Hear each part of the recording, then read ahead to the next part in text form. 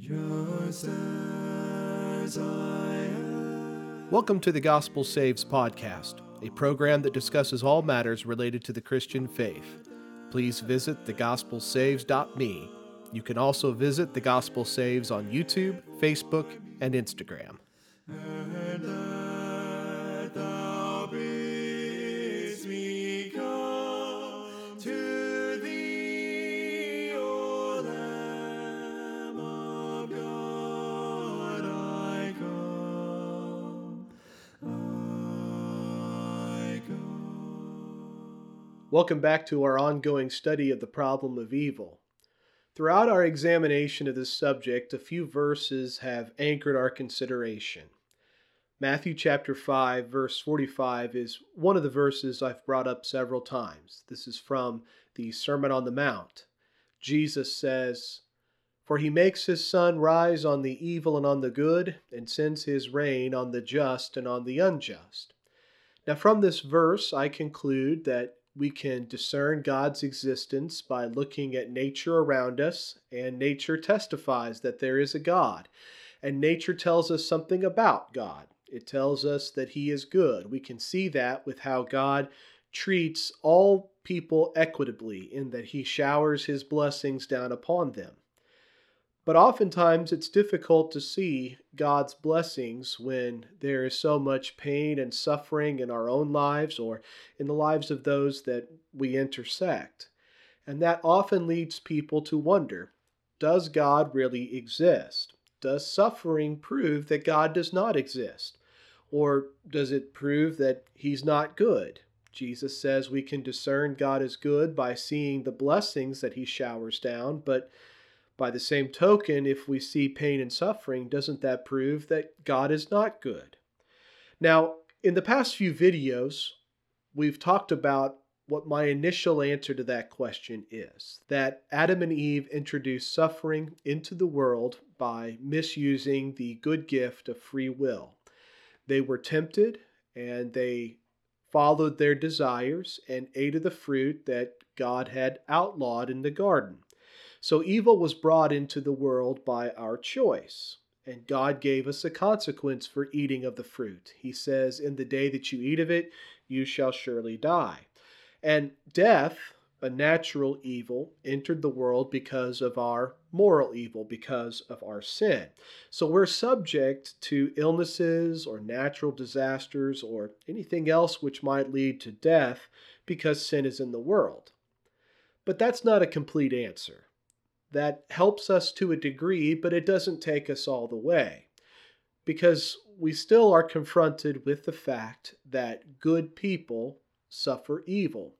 And why does God allow bad things to happen to good people? Why do innocent children contract cancer and die?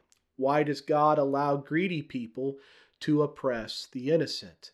These are the sorts of questions that atheists and believers in God are left with, that we have to grapple with. How can a good God allow bad things to happen to good people? This takes us back to the Epicurean paradox that I've mentioned several different times. Epicurus, the Greek philosopher, asked a series of pointed questions. Is God willing to prevent evil but not able? Then He is not omnipotent. Is He able but not willing? Then He is malevolent. Is He both able and willing? Then whence cometh evil? Is He neither able nor willing? Then why call Him God? Now, as far as I can tell, the Bible's view of God falls along the lines of Epicurus's second option. God is able to prevent evil, but is not always willing to do so. A few episodes ago, I used the game of chess to illustrate the exercise of free will. The game of chess is governed by some simple rules that tell us how each piece is supposed to move. But within those rules lies the possibility for an infinite number of games of chess. Now, the game of chess is a good illustration because it shows us how free will operates within a closed system. Even though we live in a closed system, this does not limit the potential we have for exercising our free will. There are limitations there, but it leads to an infinite number of possible outcomes when we make a choice. And the realm that we live in, much like the game of chess, is governed by a system of rules. It is a closed system. And we've talked about how the laws of nature, for example, govern the realm in which we live. We describe those laws with words like gravity or entropy or mutation or adaptation. But we've also talked about how moral laws constrain our behavior. These are the laws that govern human conduct, if you will. And human free will operates within these constraints. One of the important things we must remember is that God built this closed system, and he chooses to operate within the rules of that closed system. Now, it's true that God does sometimes choose to operate outside of those boundaries in order to ameliorate evil and its consequences. I think of the miracles performed by Jesus and his apostles. These miracles were good works. They relieved real suffering. So from time to time, God does operate outside of those boundaries, but he did so for a purpose. Not only did those miracles relieve the suffering, the very real suffering those people were experiencing, but they also testified to the validity of the message preached by Jesus and his apostles. So God does from time to time set aside the laws he's put in place in order to relieve pain and suffering.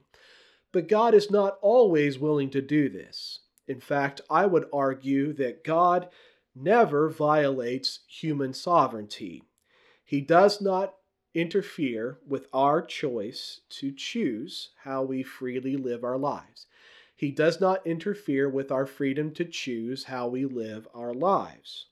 This is why I say that God is able to prevent evil, but he is not always willing to do so. He will not violate human sovereignty. He will not interfere with the operation of human free will. And I think this is a terribly critical point to bear in mind, that if God will not interfere with human sovereignty, then we have more reasons for suffering than simply God isn't willing to alleviate it or relieve it. Now, Epicurus might hear my explanation for God and conclude that God is malevolent. How can a good God who could prevent evil be unwilling to do so? The flaw I see in Epicurus's reasoning is it assumes that suffering serves no purpose. So if we could prove that human suffering does serve some ultimate purpose, we could show how a good God is able to prevent evil but may not always be willing to do so. Let's start with something I think we all can relate to. Have you noticed that we all have a tendency to be disposed to admire people who have overcome great obstacles? You think of athletes, for example, the Olympic Games. Oftentimes during the Olympic Games, we'll be shown stories of athletes who have overcome tremendous odds in order to achieve greatness on the field of athletics. And we admire these people. These stories stir us. Why? Because we see adversity leading to the realization of human potential. We understand that we must go through adverse times in order to become all that we can be. You see this in the case of folks who are training to become Navy SEALs. In what they call BUDS training, these folks are pushed to their absolute limits as far as their physical abilities are concerned. And the reason why is Navy SEALs are intending to discover who really has the willpower to see a task through to the very end. They want to see who was willing to lay down every shred of their energy, to sacrifice their body in order to achieve the ultimate goal. So there has to be a tremendous amount of suffering and pain in order to achieve the objective. We see this in the case of high-altitude mountain climbers, how they will push themselves into what's known as the death zone, where breathing is very difficult, where the body is basically slowly dying in order to reach the summit. Now, we are naturally disposed to admire these people. But why? Because we know intuitively that in order to realize our full potential, we have to push ourselves. We have to be stretched. That there's an amount of sacrifice and pain that must be endured in order to become all we are intended to be. And the Bible agrees with that intuitive conclusion, that sovereign individuals cannot reach their full potential without a degree of suffering. This is what Paul says in Romans chapter 5, verses 3 and 4. Not only that, but we rejoice in our sufferings, knowing that suffering produces endurance, and endurance produces character, and character produces hope. Notice what happens when we go through difficult times. Paul says, first of all, this produces endurance. These trials train us for future trials. They help us to push through and to learn how to persevere in the face of great obstacles. That endurance helps produce a refined character. And character, he says, goes on to encourage hope. Why would we need hope? Hope is the confident assurance that a better future awaits.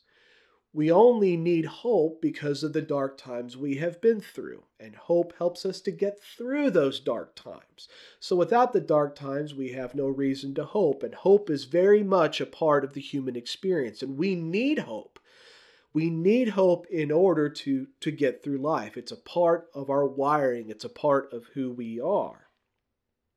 So it's my belief that God introduced suffering into the natural realm for our good, that there is a purpose to suffering.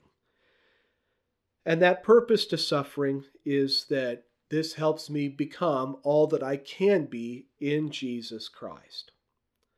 C.S. Lewis, in his book A Grief Observed, was faced with mourning the death of his wife. His wife had passed away from cancer. And he talks about in that book how he wasn't scared of losing his faith. He was scared that he might discover something about God that he had previously believed was untrue. And I thought that was a very interesting insight. And it's true, when we're going through tough times, it forces us to recalibrate our understanding of the world. And in fact, it may force us to recalibrate what we think about God.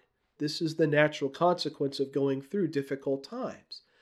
But that doesn't mean that the experience isn't worthwhile. Job, in Job chapter 42, verse number 3, admitted that he did not understand God, that he thought he did prior to going through this time of trouble, but had come to understand God much better. So there was a purpose in going through this time of trial. Job learned, he grew, he became better. And at the end of the day, we may not understand God's purpose for suffering. God's ways are not our ways. His purpose sometimes is shrouded from our view. So if we back up and we simply accept that trials help us grow in character, that trials help us grow our endurance, that trials make hope that much sweeter, then we can see a real purpose in suffering.